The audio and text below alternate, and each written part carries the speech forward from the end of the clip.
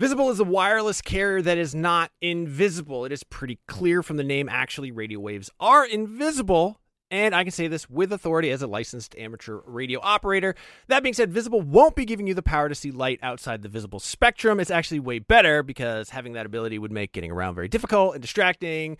What you do get with Visible is unlimited 5G data powered by Verizon. You get one line of wireless, just $25 a month, which is great in these times of economic uncertainty. That is one line for $25, taxes and fees included. So whatever you're doing at this moment, please stop. Switch immediately. Now, monthly rate on the Visible plan for data management practices and additional terms, visit visible.com. Wie geht es Ihnen? Was ist los? It's deinen Freundo, Seth. I'm learning German. Yeah, in case you didn't know what that was. That is me trying to impress you with the little German that I know. Right now, I am actually learning German. I took it in high school. I goofed off the entire time. I did some other language learning apps. They taught me things like where the taxi stand is and how to find a bus, but not a lot of conversational German. Thankfully, that's what Babbel is all about.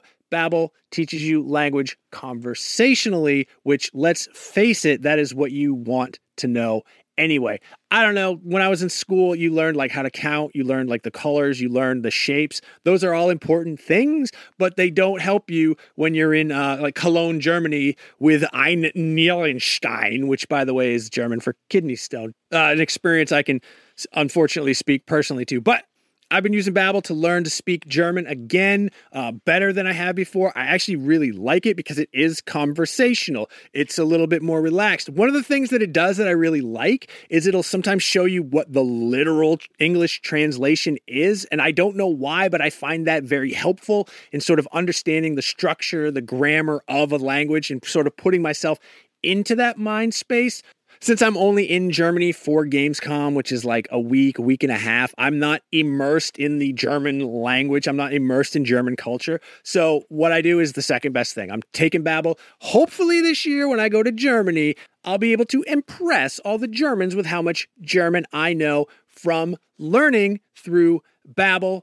The app has pronunciation recognition, so you'll be able to learn how to speak better with your accent, how to actually properly pronounce the words. That way you won't get made fun of by a group of older German men because you said Apfelstrudel and not Apfelstrudel. No, it's really cool. I'm going to say right now there is a special limited time deal for our listeners. Right now you can get up to 60% off your Babbel subscription, but only for our listeners, because you guys are the best ones, by the way, at babbel.com/realm.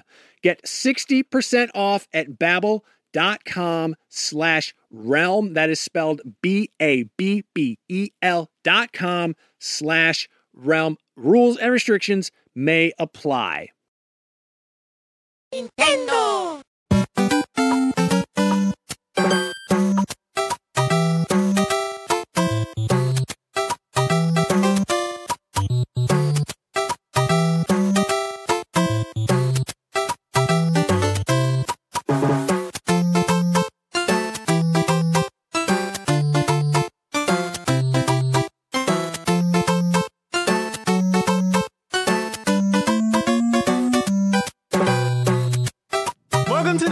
Chat for the week of November 10th, 2016. I am your host, Jose Otero, and this is IGN's Nintendo Show. This is our 332nd episode, Jeez. I believe, which is something to talk about. But joining me this week, the one and the only on the show, Per Schneider. Thanks. Hey, Jose. How's it going? Yeah, I'm very excited about the big round number we're celebrating. Oh, yeah. Today. No, totally. No, it's a lot of episodes, man. We should start throwing more parties or something. Of course, you can watch episodes of Nintendo Voice Chat on YouTube, which hopefully you're doing right now. And if not, you should check it out, youtube.com/Nintendo Voice Chat. Really easy thing to do. And you can also leave us a review like, let's see, Harris left us on iTunes. He called us the best Nintendo-related podcast around, which was very nice of him. I've been listening to IGN's Nintendo Show for almost 10 years, since the early days of the Wii. And I can honestly say that it's currently the best it's ever been, and he credits us for a lot of the combination of entertainment, professionalism that we bring to every discussion. He's tried others. He likes us. Thank you so much for that, Harris. We really appreciate it. I'm paraphrasing / summarizing. Why are you smiling? That's nice. No, I'm happy so that wide. somebody likes the show. That's good. Oh, okay. Are you scared? Would nobody likes the show? No. I'm always happy to be on the show. It's nice bit of escapism in these especially from trying your times. job as GM, exactly, from my overlord job. of all things. No, it's been a long week, but no, I'm ready to talk Nintendo, man. Okay, Come on, cool. let's start. All right, let's hear what's going on. First thing that's going on in more recent news is that Nintendo has not given up on Miitomo. Yeah, which is interesting. Did you think they would? I'm not sure. I know that when it came out, I was certain it was a platform that was going to continue to evolve. What I didn't know is that November 10th or November 9th, last night, that platform, it would take that long to evolve that platform. So they put out a big 2.0 update that has a bunch of stuff. Now, what's in it? So you can send messages to friends now directly. Your Mii will actually leave the house when he does that and go over to that friend's house to deliver it. Or you can send a sidekick. I could apparently make another Mii and task them with going out to do that. You customize your room. Surprise! We call this. You can customize your room by changing the wallpaper or the flooring. They also have that you can post your own photos, your Mii photos that you've taken in the room. But that's where things get weird, because the first slot to do that is free. If you want to buy additional slots to put up a photo that you've edited, 99 cents per slot, and there's 2 slots per wall. All right. Okay. So then there is Style Central, Answer Central. These are both areas where either you're showing off outfits or you are answering global questions, just like they've done before. And I went over one of them already. You can make sidekick characters. Apparently the app is smaller now. It's not quite as large as it was taking up on your phone. I haven't seen the comparison. That's just according to what they've put out. But here's the thing. Before we get into this, during Nintendo's second quarter, president of the company, Tatsumi Kimishima, said, they've released Miitomo in March, which is what they projected, what they promised. He said they're close to reaching 15 million users, which is nice, even though the title hasn't had that much activity. Mm-hmm. But here's the thing. He also said at that time, quote, "The title has not been impactful from a profit perspective, but the trends have been largely according to our expectation." I'm surprised. I thought the Miitomo story ended so quickly. You know, certainly from my circle of friends, which may not be representative, of course, of the target audience. It feels like the story died down so quickly. And like the updates that you describe now, the stuff we talked about in the first week, hey, we hope they follow up with a customizable room. That kind of felt like this kind of stuff feels like what could have sustained the discussion around Miitomo on a weekly basis, like where this could have kept me coming back. But like so many, I held my finger on the app and said X after a while, right? Because I wasn't using it. Yeah.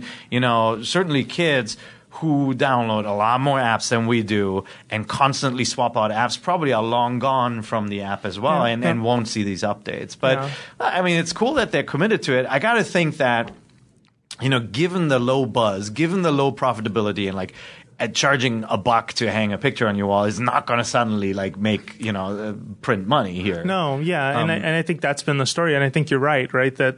Over the course of these few months, the things that we have most been attracted to was, hey, there's Splatoon items, hey, there's Zelda items, hey, there's Metroid items, but it hasn't been enough to keep us there. Yeah, I know some friends who check every day. Wow. They get their Miitomo coins and then they're out because they want to spend those coins on something, depending on what they are. But yeah, the story quickly fizzled out. I agree with you. I do see this though as a play. I think this is just a timed play for Super Mario Run. Next month, Mario Run is coming out. They have not given this game a date, but they said December. Nintendo is known for that cross promotion. They are known for basically if one thing, that's my phone. If one thing comes out, they try to promote their other stuff. And on mobile, the story is going to be, okay, if Mario Run is really good, look at this really cool app. By the way, you can check out this thing. And now that other thing they're pointing to is more complete. No, I agree. I think it's a good story. Certainly for people who have never tried the app, suddenly they will find, a much more full-featured feature set. Of course, the trick with Miitomo is like, unlike Mario Run, you absolutely need friends for it to work, right? Like it is a community app, and those can quickly rise and quickly die. And I do feel like we're more at the die end for this app. Sure, but maybe what they're building here can serve as a platform on one of the other machines, right? Like we don't yet know what anything on Switch will look like. Yeah. We don't know what the interface will be. Remember how different the Wii to Wii U was. The Wii U with the startup screen with all the little Miis running around. And this story fits right into that progression where you're making the console much more personal. Maybe with the ability to send messages now, they are building a platform that can run on the Switch as well. Miis are a relic of that story, of that Wii success story, that it was like everyone had their own avatar, and here is the way we chose to make them look because it wasn't about how the character looked. Yeah. It was more about the interaction and what you were doing and how it was one-to-one. I think they'll keep going with Miis, though, don't you think? Like, I feel like the Switch is not going to be a restart in a way where everything that worked for Nintendo in the past is thrown out. I think the Miis will survive. I think the Miis will survive, but I do think they're in a weirder place given that Wii U started with basically following up that act of your Mii is your story, your Mii is your character, your 3DS, same thing. And I don't think they were able to find many applications. I mean, granted, that's changing. I feel like next month in Japan, for example, they're putting out a game called Miitopia. It's this wacky, like absolutely insane RPG where you cast your friends as the other Mii characters. And I'm curious to see if they will continue to do that stuff. But I feel like for the hardcore Nintendo fan, Miis were symbolic of this, and I'm reacting based on like the things I hear around the office sometimes. But I think folks looked at them as very sterile, personality-less characters that didn't have the kind of personality or traits that they saw in Nintendo characters. And so to me, I wonder if the hardcore audience even cares. Like it just feels like it's such a casual play instead. Yeah, but I mean, the Miis were deliberately simple, and like in that simplicity, we found so much creativity. I mean, what people have done with Miis is insane, right? Like once in a while, you see a Mii, and you look at it, and you're like, oh, those are the eyebrows on the chin, right? Like it's pretty amazing. It is, but nothing stops them from taking that basis of the Mii and actually expanding on it, right? Like I'd say Splatoon. It would be awesome if you could get something more full-featured like the Splatoon characters, with that kind of customization. But I think Miis are not done. And I think Miitomo, I don't think they would stick this much work into the platform if there wasn't a use of it somewhere else. Sure. No, I hear you. Yeah. So you think, would you say here and now Switch will absolutely incorporate Miis in some way and continue that? I mean, that's the Nintendo sort of identity. I think so, especially since, let's face it, like Microsoft ripped them off, right? Microsoft introduced their version of the avatars through Rare, a very Nintendo company. And it was a straight up rip-off of having these avatars represent you on that platform. Sony never went down that route. Microsoft moved away from it. That means it's still uniquely Nintendo. When we think about these kind of funny cartoon character representations, you instantly think of Nintendo. And I don't think they're going to cut that cord. Yeah, and maybe to counter my own point, there is a lot more personalities in Mii's through Miitomo and through Tomodachi Life to an extent than was ever a part of Nintendo's typical software packages. So, like their Wii Fits and their Wii Tennis and Wii Sports and et cetera, et cetera. Like most of those applications didn't have a ton of personality and eccentricity to them. There wasn't a lot of that. Whereas I feel like every time I'm curious to come back to the app more. I think some folks will look at this as too little, too late. Yeah. Personally, I want to see how well this will do after Mario Run. If Mario Run brings in an audience, then this wasn't for nothing. There's a meaningful connection to and a meaningful reward. Yeah. I mean, remember, we haven't seen the full kind of centralized Nintendo account system yet either. I think there's just so many balls up in the air that may come together in the end. Well, then that's actually this should be our last question then. So the one thing we do know about the relationship between Miitomo and Super Mario Run is that your Miitomo friends are your Mario Run competitors. They are the people you will be playing against, and you'll see their scores. Does Miitomo become that Nintendo Switch as well? Does it tie to that account? Because you're going to regret it. You have so many people on that list that you just let in from the beginning. But I wonder, will Miitomo be the way you communicate with your Nintendo Switch friends? Yeah, I mean, more so than that is if you've played Forza Horizon or the Forza games on the Xbox, they use your friends as what they call drivatars, right? And there's some secret sauce about actually using some people's driving data, but mostly it's just about taking something you instantly recognize and assigning it to a car, and suddenly that car takes on personality. I'm behind Jose, and like it makes me feel something, right? And I think that approach was really, really smart for Forza. Whether the car drives like you or not doesn't matter. Sure. And I do think Nintendo recognizes that, and like Miitomo could form the foundation for something like that, a system that just makes things more personal. And ideally, yeah, it'll be tied to the actual player performances, but at its very basic note, it's like it's like the stuff we've seen on 3DS, where through Street Pass, a character who would otherwise be generic becomes special because you're like, oh, I recognize that guy, or I remember that guy, or that's my friend. Sure, sure, okay. So then, in other sort of a related topic with respect to Switch. I'm not sure if when John was here, we talked about this, but we obviously talked about the touchscreen, right? Yeah. Whether or not it is, we feel that it is. We're pretty certain it is. But here's the big question: if Nintendo Switch indeed has a touchscreen, why didn't Nintendo talk about it? I mean, to set the basis for this question, touch gaming is basically the biggest moneymaker in video games today. And I know some folks don't like to acknowledge that, but it's true. The biggest market, the biggest selling device is a touch-based device. Nintendo has a history with touch-based devices. The simplicity of touch is one of the reasons Nintendo DS ended up doing so well and not having competition like smartphones. It's the easiest story to tell in this era that most people are attracted to who aren't hardcore gamers, and yet they chose not to show it in this presentation. Well, why? The presentation did not focus on casual gaming at all, right? I mean, the presentation was very much like, this machine can run all the games you can see on your Wii U and your Xbox One and PS4, right? With some changes, but like it's that full featured console experience, and I think the touchscreen story wouldn't have added anything to that story, because you're not yet telling the story that it's a versatile device that can actually run some of your favorite Android games or anything like that. They're not telling that story. Maybe they will tell it in the future. But what talking about the touchscreen would have introduced in the trailer, in the reveal, would have been this is just like the Wii U. Right? Like, do you think so? Like, you would have looked at it and said, how is this different from the Wii U? Like, if they were using a stylus in it, I would have thought, oh, okay, yeah, it's closer to the gamepad. And then you'd think about, like, oh, okay, maybe they will use this for mobile games. Maybe, I think the story shifts from... Sure. This is a true console that you hook up to your TV and you take with you, and look, you're playing these really powerful games on the go, to, it is very similar to the gamepad, or it's very similar to the 3DS, but which I don't think they wanted to tell. I don't think that the version of that interpretation changes just because you tell that story later, though. Like, I don't. I mean, I think that you give yourself room to control it more and talk about it. Yeah. But at the end of the day, that's still your story. And I don't know. Like, I guess some folks have been comparing Nintendo Switch to Wii U and saying, oh, well, it's Wii U 2.0. Yeah. But I think that one thing that video did do is that every game that they showed immediately communicated basically what the device could be used for. Yeah. So if touch is one of those devices... But there's more to it, too. I don't think touch is it. I think there's more to this device.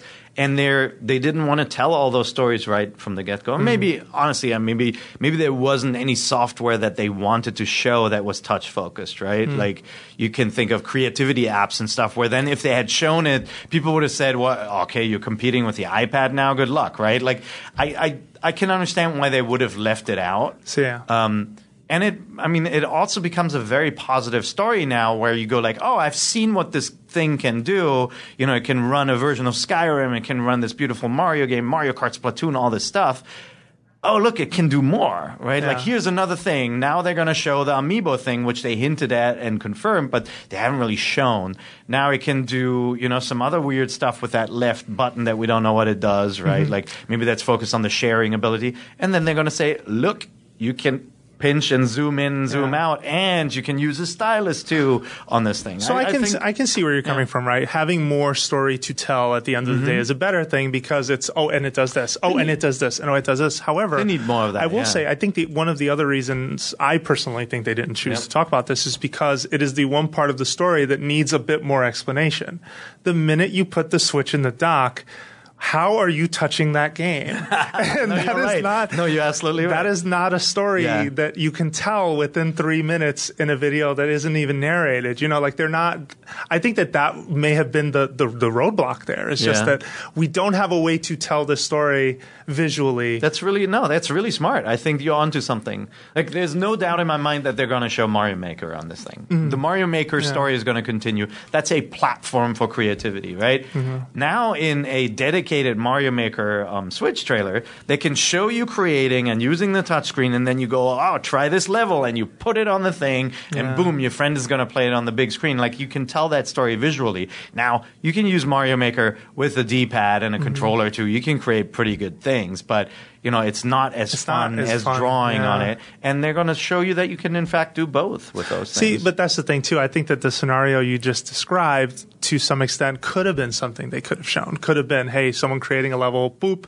You don't think it would have been distracting, don't you think? I think it would have been. I think that's why they ultimately chose to walk away. I think you're right on that point. Yeah. But I do think that had to be the reason. Because it's just that when I think about how big touch gaming is, how big that audience is, how much money that audience has brought in, I think it would be silly of Nintendo to make a handheld-like device and not include that function. Oh, absolutely. Mm-hmm. It's gonna have a touchscreen.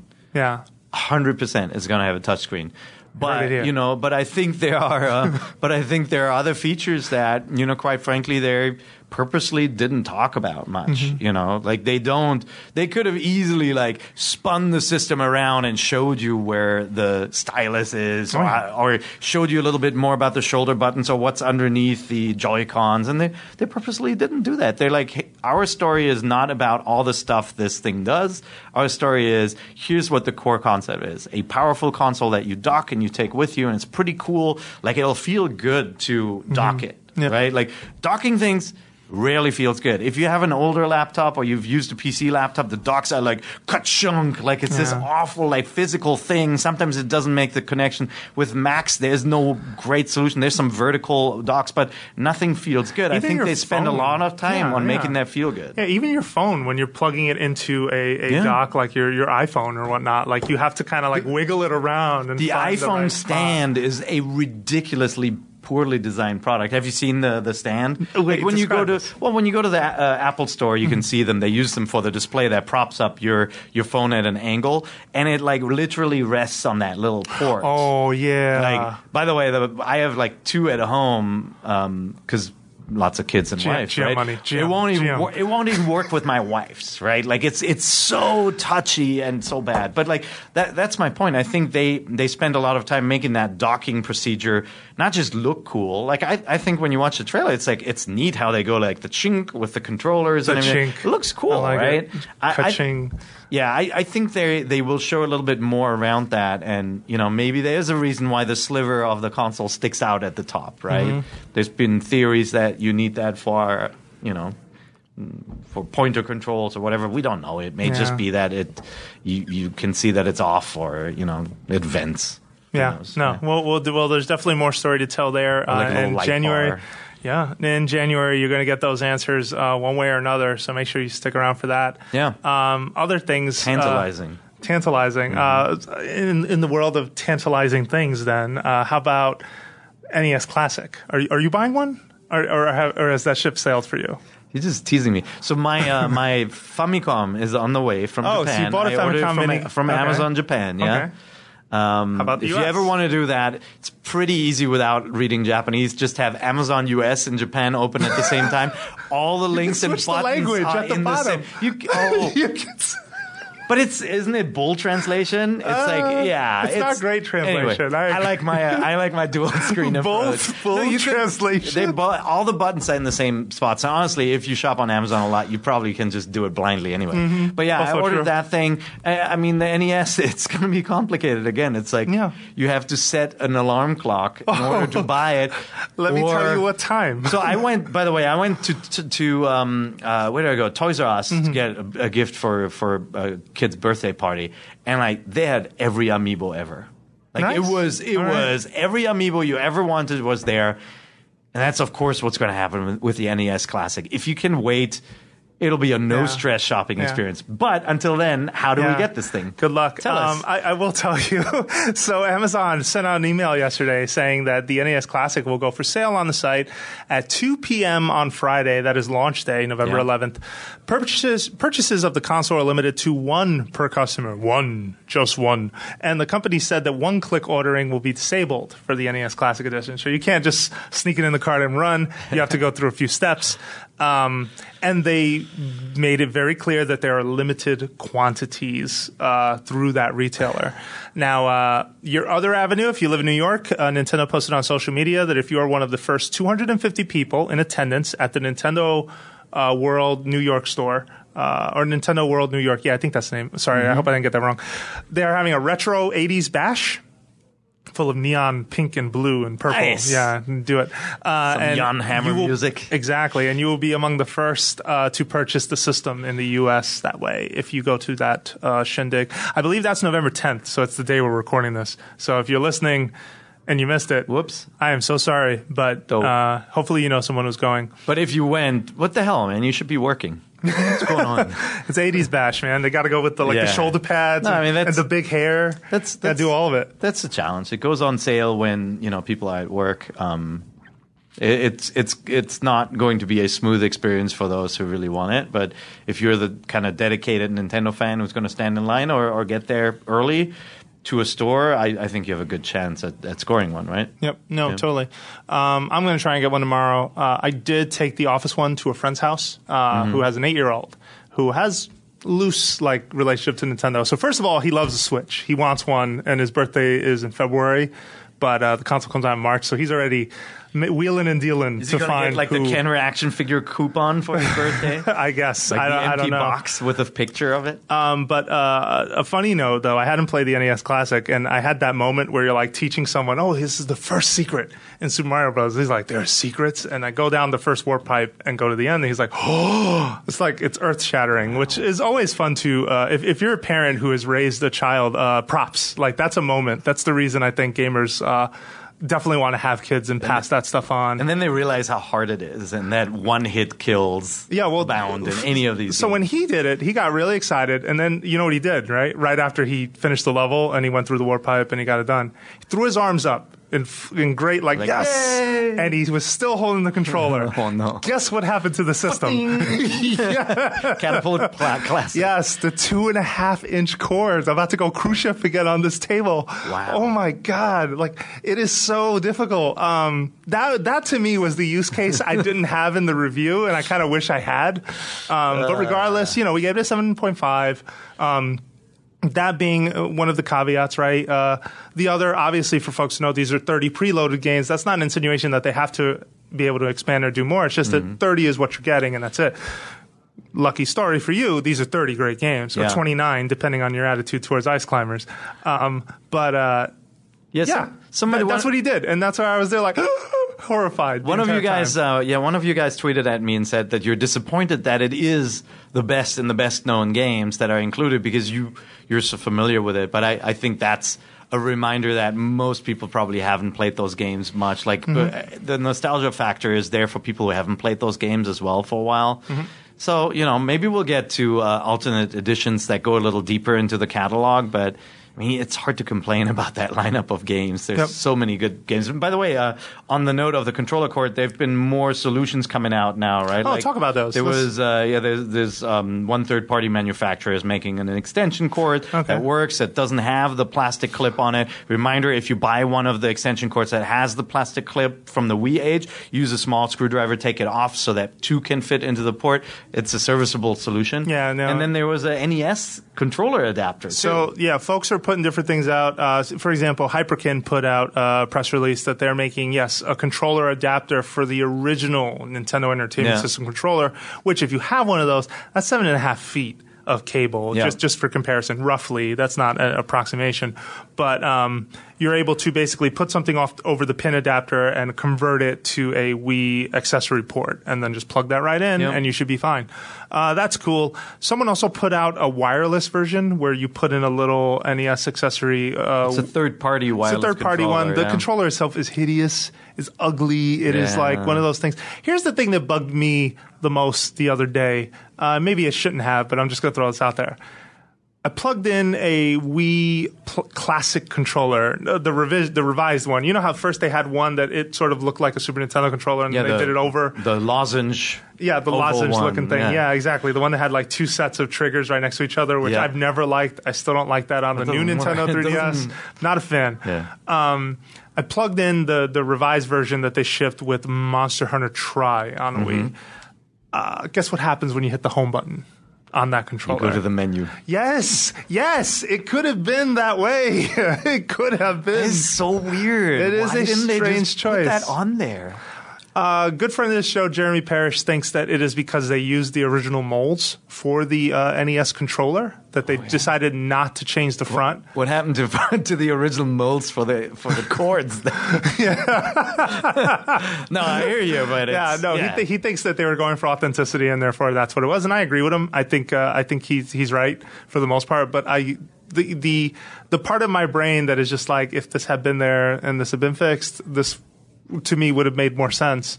Versus, again, like if you have kids, this is the story that's going to happen to you. I saw it firsthand. Yeah, that thing's going to go flying. It is paperweight, like it is so light and so easy to toss around. I'll definitely get an extension cord. Like I don't really have a TV in the house where we can sit that close. Quite frankly, like maybe my son's room, one of them. Yeah, no, he's got an HDMI port on the front, so we could do it there. But it's just. There are not many places where we could do this. All right. Because of my fancy big setup. GM money. I'm getting a 4K TV next week. Oh, my God. Finally. How? I don't have a 4K TV yet. Okay. Yeah. You should see the glint in his eye when he said that. My wife put the stamp of approval on it. All right. Yeah. And now it's official. Yeah. When's it coming in? Well, I don't know yet. I have to order it on Friday. Okay. Fair enough. Saturday. Sorry. All right. Yeah. In our last story, before we take a quick break, Nintendo finally came out and announced that Wii U production is ending. Now, this story originated in Japan. Yeah. This is a week after rumors were already saying they were going to end production. And last week, you know what they said to those rumors? That's not happening. We're not doing that. Turns out this week there's a different story. And we just got comment from Nintendo of America that advisory goes for Japan and the U.S. They are shutting down production on Wii U. The final tally, I think, on console sold is 14 million. We have to start planning our Wii eulogy, is what Marty Sleva called it. I think that's makes a lot of sense. We should have that. That's beautiful. Before the end of the year. Yeah, you think? Yeah, I think that's a great idea. Yeah, it's. It was an interesting system with some really good games on it, and just hampered by its appeal to broader masses and limitations, short lifespan and no support. Right? Yeah. There's some cool stuff people did on Wii U. Yep. And some really cool games. I think they'll be fondly remembered. I think many of them are going to make a return on the Switch. Yep. Yeah. Yep. Well, we'll save that for the Nintendo voice chat Wii eulogy coming into the next few weeks. Beautiful. So let's take a quick break, and when we come back, we are going to talk about a happy topic, I promise. Something about a recent forum post that actually raised my eyebrow. We'll be right back.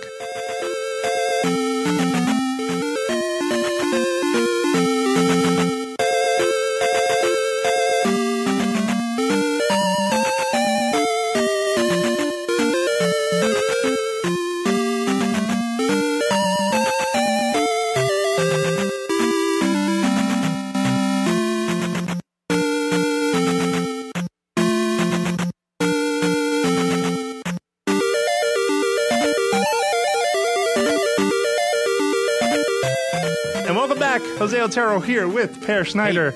And Per, so a good friend of the show, Vanilla Light, on NeoGAF, posted a thread that I thought was interesting. It was about your favorite top 5 handheld games that appeared on a Nintendo system. Now, there are some rules to this game, so let me school you. Number 1, you can choose any game on any Nintendo portable system, from the Game & Watch all the way to the 3DS and anything in between. It can be a first-party or third-party game, does not matter, as long as it is a game that can be played on there. The only exclusions are virtual console games, which so you can't cheat and put there's your Link to the SNES, Past. your Link to the Past is immediately the one everyone goes for. He's changing his answers. But under these rules, that means remakes count. So Ocarina of Time 3D and Majora's Mask 3D. From what I can Vanilla Light, tell, it was so easy are allowed. without that. Yeah, it was way easier without that. Actually, I'm not going to put them on because I'm going to leave out remakes. Yeah, I'm leaving out remakes too. And but Smash Brothers, for example, is fair game because it launched on 2 platforms. Yeah, and it is a different version of the platform. Real quick, I just want to read his because I reached out to him and asked him for it. So he said Mega Man 5 Game Boy. Wow. Dawn of Sorrow, DS, great choice. The World Ends With You, DS, also a great choice. Yeah. A Link Between Worlds, 3DS, horrible choice. Yeah. I'm kidding, great choice. And last one is Advance Wars for Game Boy Advance. He felt that Mega Man 5 on Game Boy is a sleeper. All other Game Boy games were weird NES mashups. 5 was the first time they tried to do an all-original title on the Game Boy. And it got their attention. All right, so do you want to go first? Ooh. Oh, by the way, just do one more. Should we both do trade? number 5 and then work all the way up? I kept going. I have a list of 14 just in case you took any of mine because I was willing to switch. No, so why don't you go first? Let's just go 5 and up. Don't switch, 5 and then up, we can fine. always talk about the honorable mentions. Okay. Yeah? All right. Number 5. All right, hold on. So, Number 5. Okay. Number 5 for me is, you're not going to believe this, is 3D Picross. Nice. Yeah. Okay. So you really like that game. So I like most of the Picross games. I'm not a big fan of Pokemon. I thought the free Zelda one was actually fun, but 3D Picross was just one of those games that really I was obsessed with. I bought the Japanese import and I spent so long on it. And there's so much in it. And I just think it's such a It's fairly complex for being a puzzle, kind of like a thinking man's game. But once you played the original Picross and then you upgrade to that, something happens. Just the kind of spatial thinking, the way you navigate it, the way they did the controls. They simplified it obviously later, where you can explode a bunch of zeros all at once. It's just such a smartly designed game that all it does it uses numbers Sudoku that created this kind of number game craze. It's it's like that, but for the digital age, and I just think it's fantastic. No, I agree with you. I want to ask which one. Are we talking the Nintendo DS version or the Nintendo 3DS version? Are you talking about round 2? I'm talking about the original one. The original one. 3D. There's just Got it. For Nintendo 3DS. There's certain games on my list where I'm like, you know what? The sequels are really good, but you can't get that feeling again from playing a game like that for the first time. Yep. And a bunch of games I left off that it's killing me that I couldn't put them in my top 5. But I know that feeling. But I always felt like and I'll give you an example. Tetris is not on my list. What? But it is such a classic. It's just that I feel like I've played it across so many different platforms. They all bleed together. And Game Boy was so awesome because you could play it anywhere. But I didn't put that one. I didn't put that one on my list. Shameful. No, I think it's fine. Yeah. I was really torn on number 5, and I'm still looking at 5 and 6 and going, should I make number 6 number 5? Because 6 is so good. Yeah. And it's a third-party game. And all right, I'm going to pull the trigger on 6. Make 6 my number 5. Wow. And if you name any of these, I will throw that back in. Yeah. Fine, whatever. I'm just going to go with my 5 then. WarioWare Twisted. Okay. And for good reason. So the WarioWare concept obviously has its own merit, right, of being these fun, crazy micro games that you are figuring out as you go. You're given the broadest instruction. You have to do it. By the way, what happened to that series? I feel like I haven't seen one of those in forever, done in a really smart way, the way that game was done. But Twisted got the edge for me simply because of the motion pack. Yeah. And, you always bring up the cheese grater. I always bring up, the sort of the wacky, you're this big monster stomping through town. Or there are plenty of examples of just really, really smart thinking on how to make games work through a motion device on a Game Boy. Yeah. And something that's an add-on that was done through the cartridge itself. I just feel like it's such an achievement. It took what was already a great concept and made it better and made it zanier than the original. It was a really interesting experiment in making the device you held feel like something else. You know, like they just the feeling of turning it while it goes clack clack clack clack. They did such a great job with that. I'd almost forgotten about that game. I love the WarioWare games. I feel like they've been they've been replaced by some of the other kind of micro game collections that Nintendo has done. That one in the entire series is the one that has this kind of unique hook. Yeah. And like you can't really point at many other games that are like that. You know, it's such a memorable, cool game. Yeah, the closest feeling to it was the Wii version, but I feel like the reason that one didn't hold up for me, and granted this is a handheld list, so it would never be here, was that they had to explain how you had to hold the controller before you did the minigame. There was such versatility with the Wii remote that you can hold it in so many different ways. They decided to come up with poses you had to be in order to get this to work. Yeah. And I think that's where it got too uninteresting to me. Like I was just like, you're kind of telling me part of the puzzle at this point. I don't know. I get it. Put it on your hips and shake it. Good game. Yeah, all right, my number 4 then. So this one was a tough one because, as you know, one of my favorite series of all time are the Zelda games, right? Like I love Ocarina of Time, Majora's Mask, Link to the Past. Now I feel like it would be cheating to include any of those on the list, so I'm not going to do that, but I love those 3 games. And so that it was between A Link Between Worlds and Link's Awakening. And ultimately A Link Between Worlds won out for me. What? Okay. Because like Link to the Past has a special place in my heart. And this game played to that nostalgia factor where you're revisiting the world, but then the story changes. And like it had this kind of cool, like this sense of like what my favorite like old school Star Trek Next Generation episodes did, like revisit a kind of previous storyline or original Star Trek series, and later Voyager and DS9 too. I'm so sorry. But like you take something and then you remix it and you update it. Yeah. Some superhero movies do that, obviously, like Abrams did it with Star Trek. But I love that kind of sense of taking something that's familiar and then messing with it. No, yeah, and also coming up with a way that it's still friendly for first-timers. I think that was the thing that impressed me the most. Yep. When people tell me, what is the first Zelda game I should play? I've never played one. I say, do you have a 3DS? They say, yes. Yeah.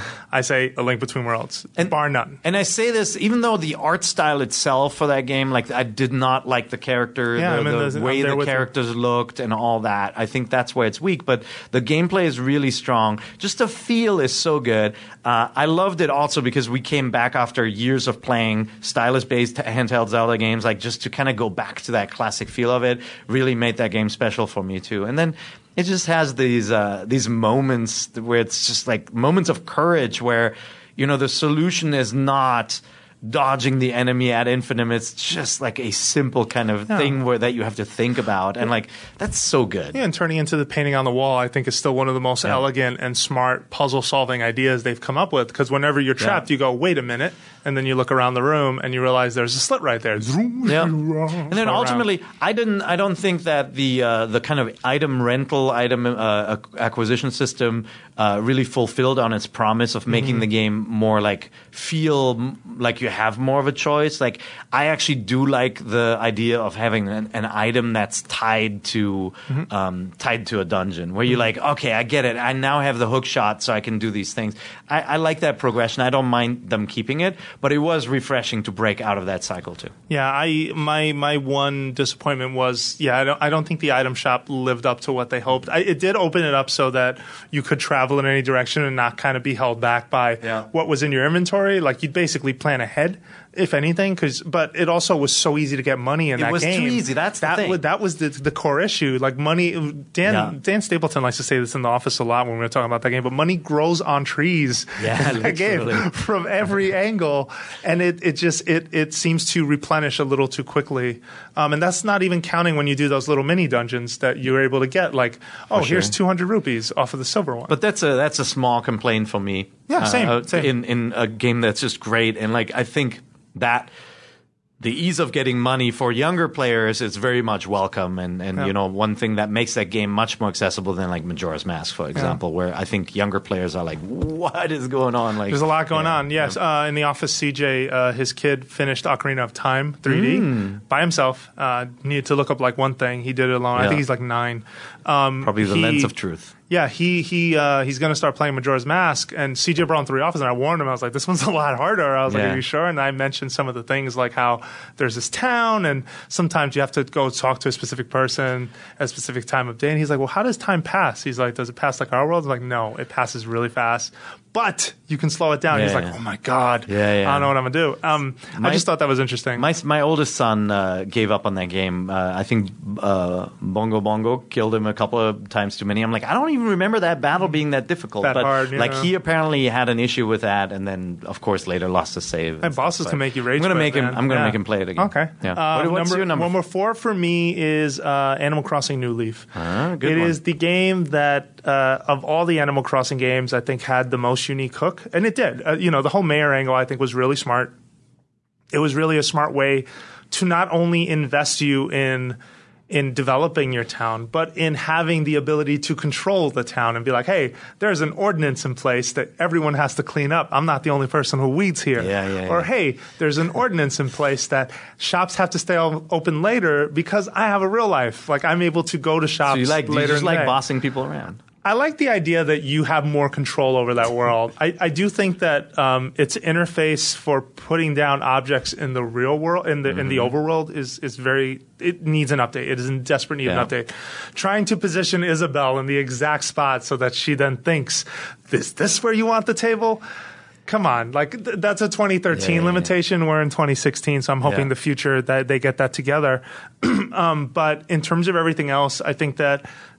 It's just one of those games that every day feels like a surprise, right? And every day you'll find something and be like, oh, that's cool. The only other place I wish that Animal Crossing would grow a little more is that's me again, is excuse me, is the townspeople interactions. I just feel like the dialogue is cute, but I don't find many instances outside of, hey, so-and-so lost this thing, can you take it to her? Or, hey, I'm having a party on Saturday, can you remember to come? Like, it just seems very, very simple. I wish there was something a little deeper. It's a general issue with the Animal Crossing games. Like, you do wish that there was more to distinguish the characters from each other with, like, the way that they feel about you. Like, I think there's more work to be done on that to make the interactions more unique. Yep. Where you remember, oh, this one character is all about this, and it does feel very interchangeable. Yeah, but regardless of all that, as a portable series and as one of the last real Animal Crossing games in that series, I have to say, like, it is bar none the best they've done, I feel, and I can't wait to see where it goes next. But I'm playing it now again because of this update, and just being reminded constantly of why I like that series and why I like that game. I'm too. I'm playing it. My daughter was full of glee over the update and started playing again and comes over to my town peddling her perfect fruit and all that. But no, it's just such a good series. And I still remember the day I first saw this game running on N64 at a Nintendo event in Japan. And I was like, this looks so different. Like the art style, it just looks beautiful too. Like it's so simple. Almost like a precursor to the Mii's, to that whole kind of simple Nintendo approach. And I've never really fallen out of love with that series. I'm a little, as if you heard the last episode, I'm like, I feel like I've done everything that I want to do in the game. But I'm very much looking forward to the next one, and I absolutely think it deserves a place on the list. Definitely. Good one, good choice. All right, what's your number 3? My number 3 is Pokemon Blue and Red / Yellow. Okay. Out of the 3, definitely Yellow. I really like Pikachu as a character. Okay. And I love the kind of early use of color that we got with that version. No, but Blue and Red are just so special to me. Like, that really was the first game where I felt this investment in kind of collecting and, like, being complete and trading with people. And, there've been, like, Final Fantasy games before where you want your character to learn all the jobs. And, like, I totally fell for that. I said before, I'm a story gamer, but I do make exceptions with certain games. Like, Assassin's Creed 4. I got everything in that game. Got it. And that was the case, certainly, with Pokemon Blue and Red in the beginning. And I played a little bit of Green as well. But it's just such a well-designed game, and like it's so clear. The systems are so clear, like the concept of the tall grass, right? Like they took all these things from past RPGs and then turned it into this really kind of delightful little adventure, because it's not this world-ending quest and this boss you beat, and when he dies, he sprouts another wing, and like it's very simple. It's very much like it's this kind of, like just kids. No, yeah, and there had been plenty of RPGs before, but how many had up to 151 different playable party members for you to use? And I think that's part of the appeal. That the collecting aspect is definitely what really holds it all together. But when you look at it in the context of the genre, there weren't many games like that, and there still aren't many games like that. Now, it doesn't affect the ending. You don't get different endings because you miss certain Pokemon. Yeah. You get rare chances to catch some of them, and you have to take advantage of that opportunity. But even the aspect of, again, battling and collecting, which you mentioned, like the trading aspect and collecting, or battling.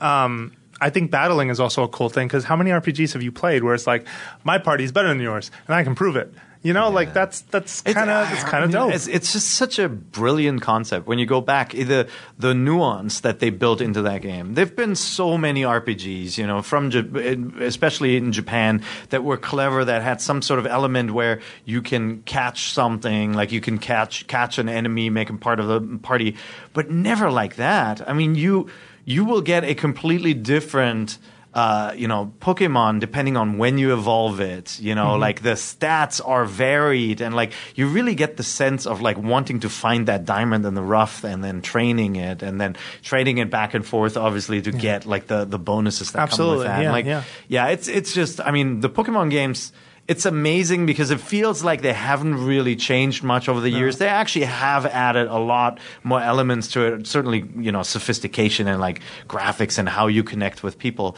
But like that core gameplay is what defines that series, and it hasn't changed, and it really hasn't needed to, because it's so unique and awesome. Yeah, and it has created an interesting culture of you gotta catch them. You gotta catch everyone that you can.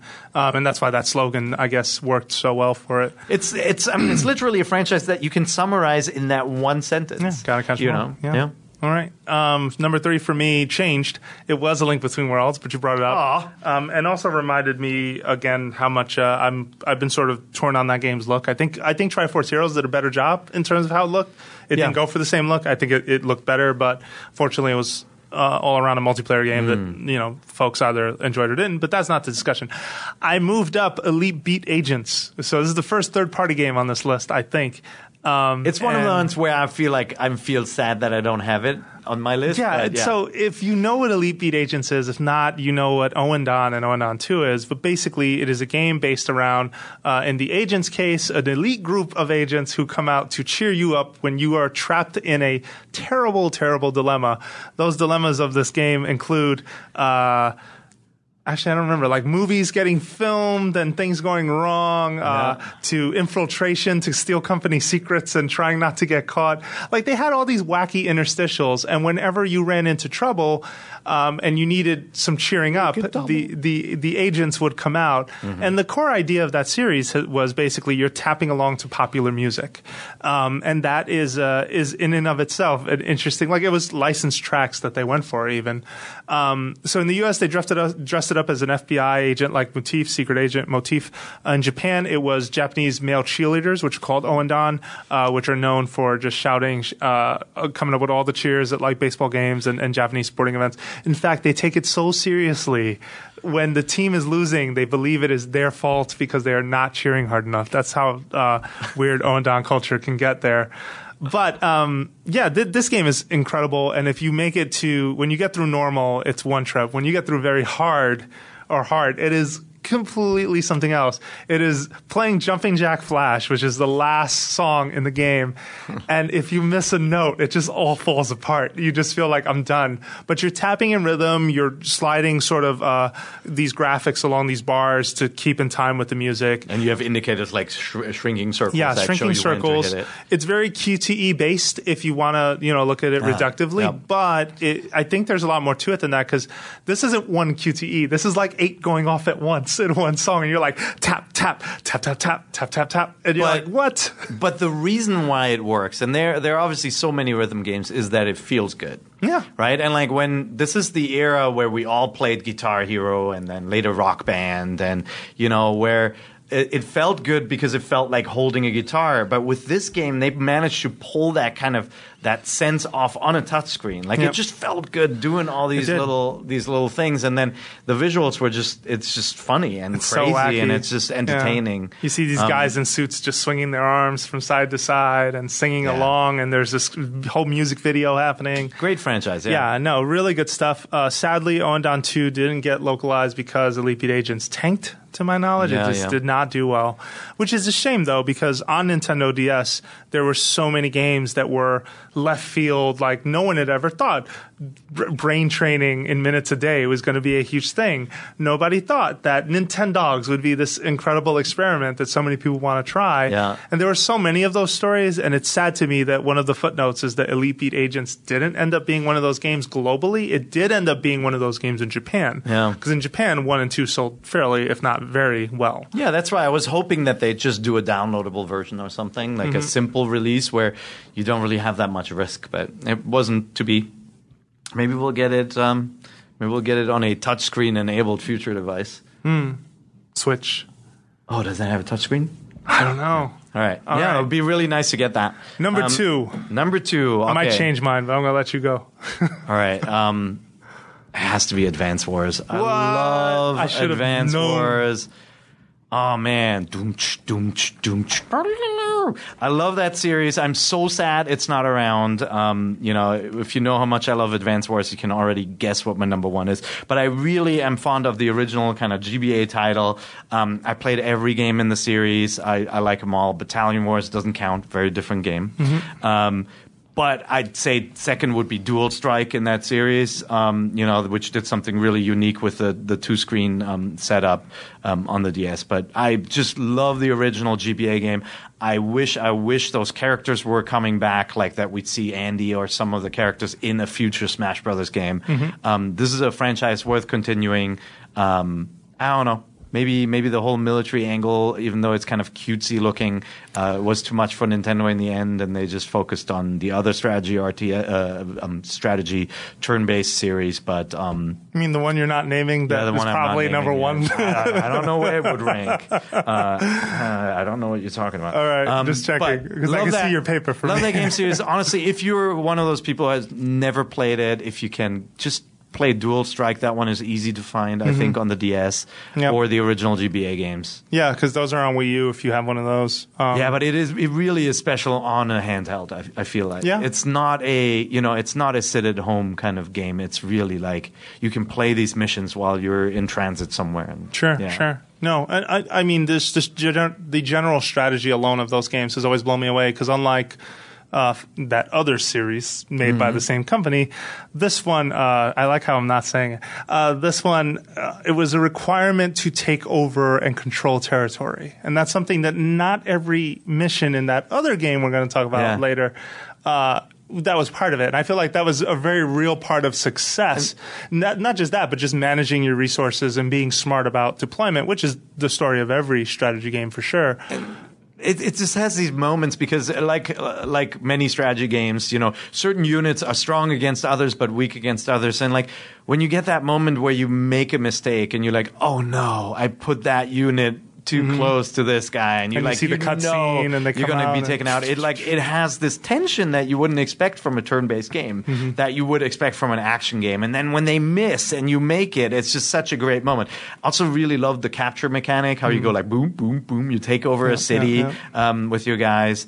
I can't say enough great things about that franchise. It's style-wise, character-wise, map-wise, strategy-wise, and music-wise, it's just a really good franchise. Needs to come back. Goes way back to the old Nintendo days, the Wars series, Famicom Wars and stuff. So please bring it back. Number 2 for me, I'm torn on because I don't know whether to go with the GBA version or the 3DS version of this game. I'm more inclined to go with the GBA one because it's the one that I cared about the most. Like, I feel like the 3DS one came close, but there were some things that didn't quite hold me as strongly. Yeah. I'm talking about Rhythm Heaven, which is also made by the WarioWare team, and it is a music. I like music games. You're clearly. you're big rhythm guy. Huh? I'm big on rhythm games, and Rhythm Heaven to me is one of these really smart ideas that happened on Game Boy Advance that Japan got and no one else did until years later. Until we finally got it on the DS. And that version's great. Yeah. But the original, there is a charm and an originality to it all.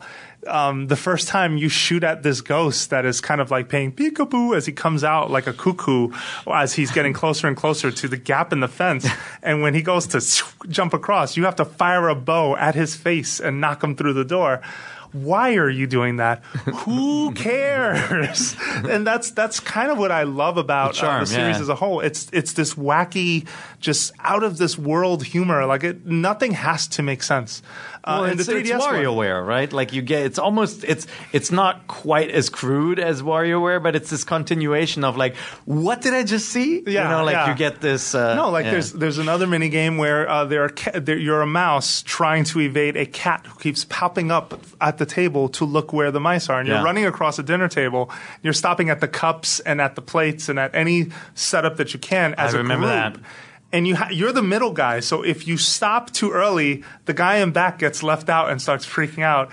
If you don't stop, you run into the guy in front of you, and he reacts. And that's the charm of the series as a whole. And I've talked about this plenty of times on the show, but it is that it's not just about you, but the people around you, the way they react to you. I admire that a lot. I just think that's the kind of judgment that we all cringe at in real life, but somehow they've turned it into this comical thing. Yeah, it's a skill that really goes back to the early kind of Disney days, or you can see it in some of the Warner cartoons too. This just like where they can do so much with very small expressions, right? Like the way characters react. It's really masterfully done in those games. No, totally. I laugh at many of just the way the characters look and the reproachful looks or the panic you can see in their faces. It's done with such like really simple strokes, but so masterfully. It's really, I mean, it's all hand animated, simple stuff. Now, we talked to one of the creators of that series once, and he talked about how they signed up for dance classes. That was like a mandate from the producer on that game, who was an outside producer from Nintendo, who was a recording artist. He's like one of the most popular recording artists in Japan. And he says, in order for you guys to understand shared rhythm, you should really take dancing classes. And so they all ended up in Tokyo in a dancing class. And he said that it really stood out to him whenever they would do like an accent move. The feeling of accomplishment when they got it right was fantastic. And then the feeling of getting it wrong was just miserable. Well, not miserable, but it was definitely like, oh, God, like that was awful. Everybody's watching me. Yeah. Yeah, so I think that they do an excellent job of distilling that into a game that is ultimately made for short bursts of play. That's beautiful. And then in a smart move in the first game, they do this thing where they basically add all the songs into one remix. So they build something else out of it, and that just shows this versatility to the music and to the designs of these puzzles, and I think that's really smart. Yeah. No, it's a really good game. I thought about that one too. Elite Beat Agents I thought about too, but ultimately, I gravitate towards the kind of the strategy and the kind of like RPG adventure games, even on the go. And so, while I looked at a whole bunch of other games that could have made my list, ultimately Fire Emblem Awakening took my top spot. What? I know I had no idea. None whatsoever. Yeah, I love that game. Okay. I don't know if you know this. And Fates is obviously a really, really fantastic game too. Fates is a little bit more fussy in the way it's set up with the kind of the storyline triple split. I feel like Awakening doesn't have this kind of daunting approach, and I just love how Awakening did this whole kind of story with the kids first, right? Like this kind of teaming up with your offspring through this kind of time travel element in the game. Man, that game is so good. And then the Fire Emblem series in general has really good music. The music in that game was fantastic. Really good animated cutscenes, like that kind of cel-shaded anime style in Fire Emblem is I love the way that series looks.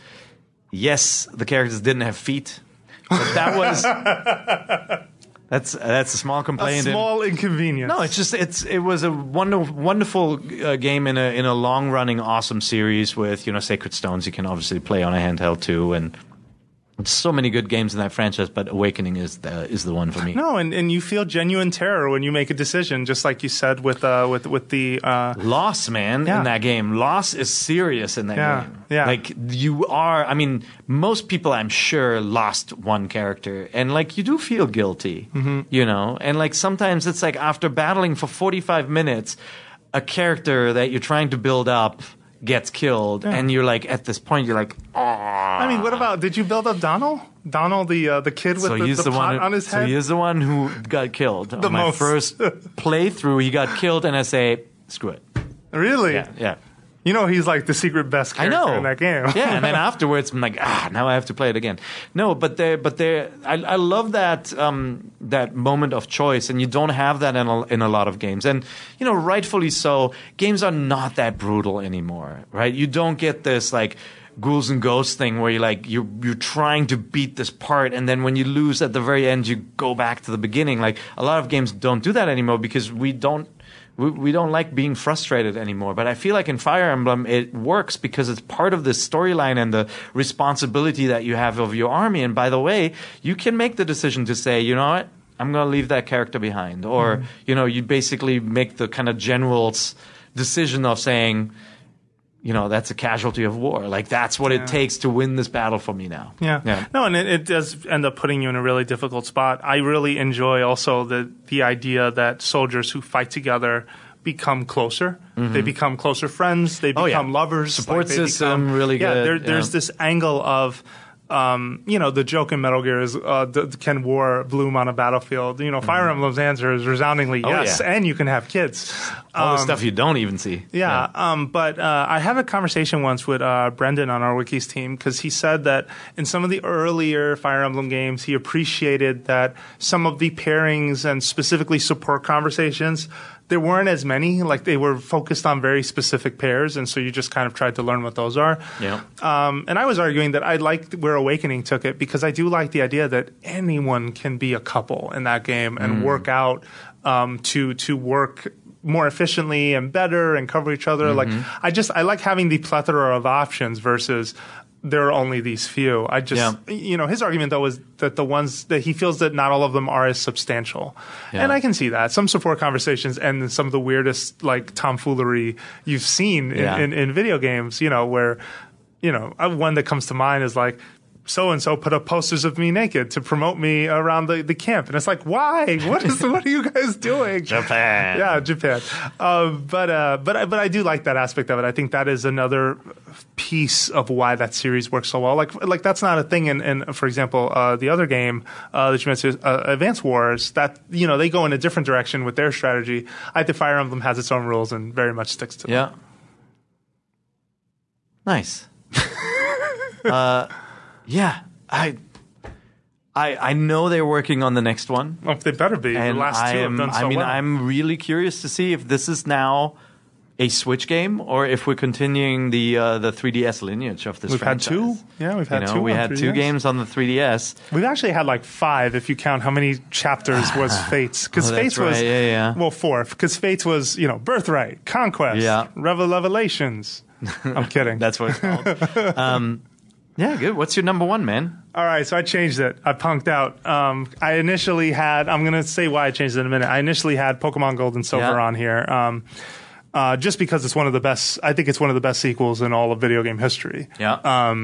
Taking the initial concept of what is Pokemon and building it into something really, really, really substantial. But I decided to instead supplant and change that with Castlevania Aria of Sorrow. Okay. Which, to me, the Metroid-like, I guess I should just say Metroidvania. I've never been a fan of the term, but that genre is a huge interest of mine. Yeah. I am a big fan of big labyrinth-like worlds and trying to find all the keys you need to get through them. Really enjoyed, for example, like Guacamelee, or really enjoyed to some extent Strider until I realized that the doors are color coded, and I just kind of don't like knowing what item works where. I like kind of putting it together myself and mapping it myself. But anyway, Aria of Sorrow is the first time that I felt Konami and specifically Iga recaptured the spark of Symphony of the Night in a portable game. I think that the launch game for Game Boy Advance, which was Castlevania, I forgot, something of Way Too Dark Screen. Yeah. something Way Too Dark Screen. Yeah. But then there was Harmony of Dissonance after that, and that one didn't. Dawn of Sorrow? No, that's the DS one. That's the DS one. Yeah. Okay. Yeah. Whereas on Game Boy that. Advance, Circle of the Moon was the one we were thinking about. I call it Circle of the Dark Screen. Yeah. Castlevania Aria of Sorrow managed that balance of, okay, colorful graphics, here's something that looks good on a portable screen. With Harmony of Dissonance, I think they just turned the controls up way too high. Yeah. I think they tried a little too hard to make it noticeable. And also, I wasn't pulled in as substantially by like Just Belmont and the cast. Whereas I like the idea of Castlevania in the future. Main character's name is Soma Cruz. Dracula's been dead forever. Yeah. And you have this storyline where, hey, guess what? You're the next reincarnation of Dracula if you go the wrong way. No pressure, but we have to make sure that doesn't happen. And they have a really good labyrinth to explore in that one. They had guns in that one as a weapon. That's that was right. the strangest thing. Right, yeah. But the idea was Castlevania in the future. Alucard is like a businessman, like in a suit. There were so many different pieces of Castlevania history that ultimately made me care about it a lot. And I played the heck out of it. I also loved the spirit system they had, where you basically, by attacking certain enemies, they can randomly drop a spirit type. You had 3 categories you can fill, and you had a special abilities that they gave you. I really liked it. I always loved Symphony of the Night. It will forever be one of those games I will never forget playing. Rightfully so, yeah. Metroid Fusion almost got up on this list, but I have issues with, obviously its chattiness, but also some of its linearity. I can definitely take issue with. Zero Mission doesn't belong on here because it's a remake. To me, it's not original enough. I thought about both of those games. Yeah. And quite frankly, I mean, with Castlevania, I would have put Dawn of Sorrow in my 5 too, but I like Aria more. Decided to bump it out. Like there are so many good games, right? Absolutely. Like talking about the games that didn't make it, right? Like just Mario Kart and Phoenix Wright and like they're The World Ends With You. The World Ends With You. They're all incredible. these, for many people, that's their number one game, and I can understand that. There are definitely a lot of great games. Yeah, I had Monster Hunter 3 Ultimate, Monster Hunter 4 at one point. Yeah. Yeah. Mother, you can... Mother 3. You can put Mother 3 on there if you go into Japan. The sad thing about your list What? is that there's only one game franchise on that list that is still active. Everything else is gone. There hasn't been a new WarioWare. Mm-hmm. There hasn't been a new classic Castlevania. I mean, it's amazing how good those games were. The 2D games were so good on Game Boy Advance on DS. They were awesome. Yep. And it's sad that is gone, right? There hasn't been a new Elite Beat hasn't happened in forever. Rhythm Heaven just got a game. Rhythm Heaven did, and Animal Crossing obviously is going to be continued, but we haven't seen a new one in a while. Castlevania, we don't know what the future of that series is. Iga's got Bloodstained going on, so hopefully that will be the future of that series. That's not it remains a to be lead seen title if for a that's handheld. Well, it's also remains to be seen if it's a Switch game or not. Like he has it listed as a Wii U game, but they have to come to that decision when they get there and talk to the backers because backers paid for that game. Yeah.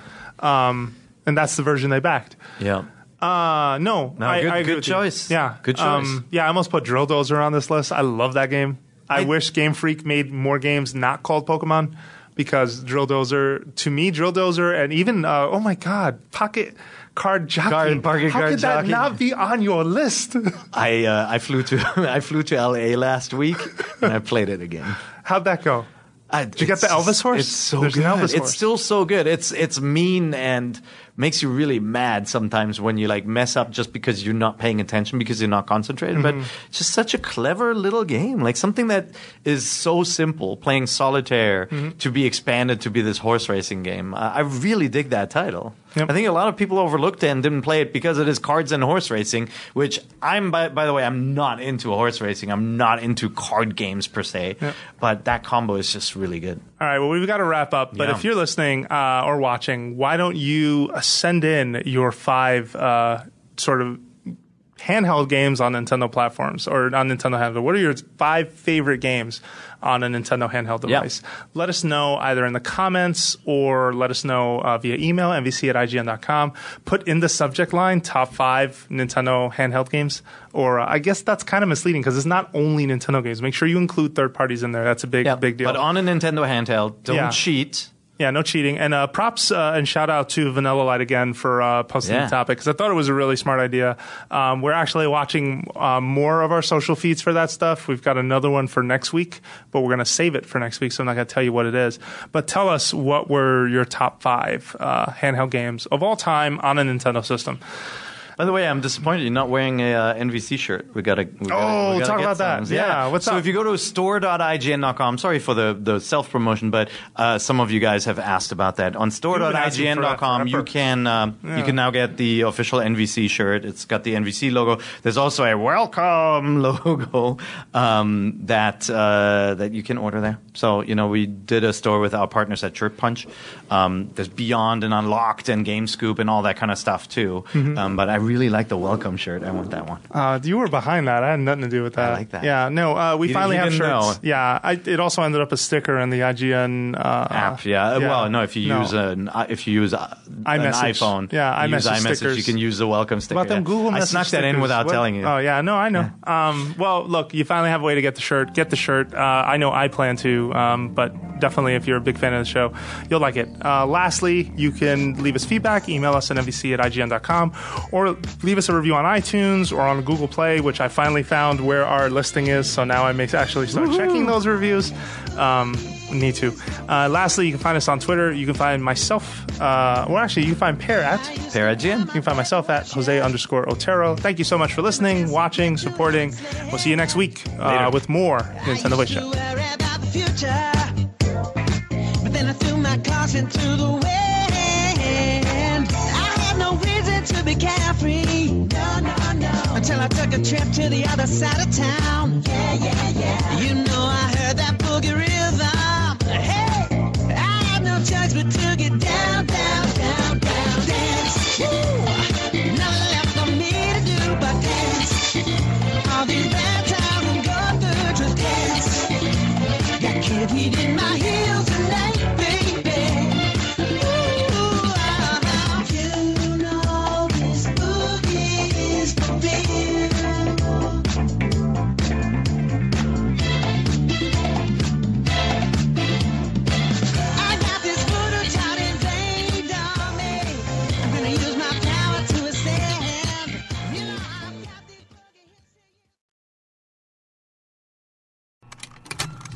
Contained herein are the heresies of Radolf Burntwine, erstwhile monk turned traveling medical investigator. Join me as I uncover the blasphemous truth of a plague-ridden world, that ours is not a loving God, and we are not its favored children.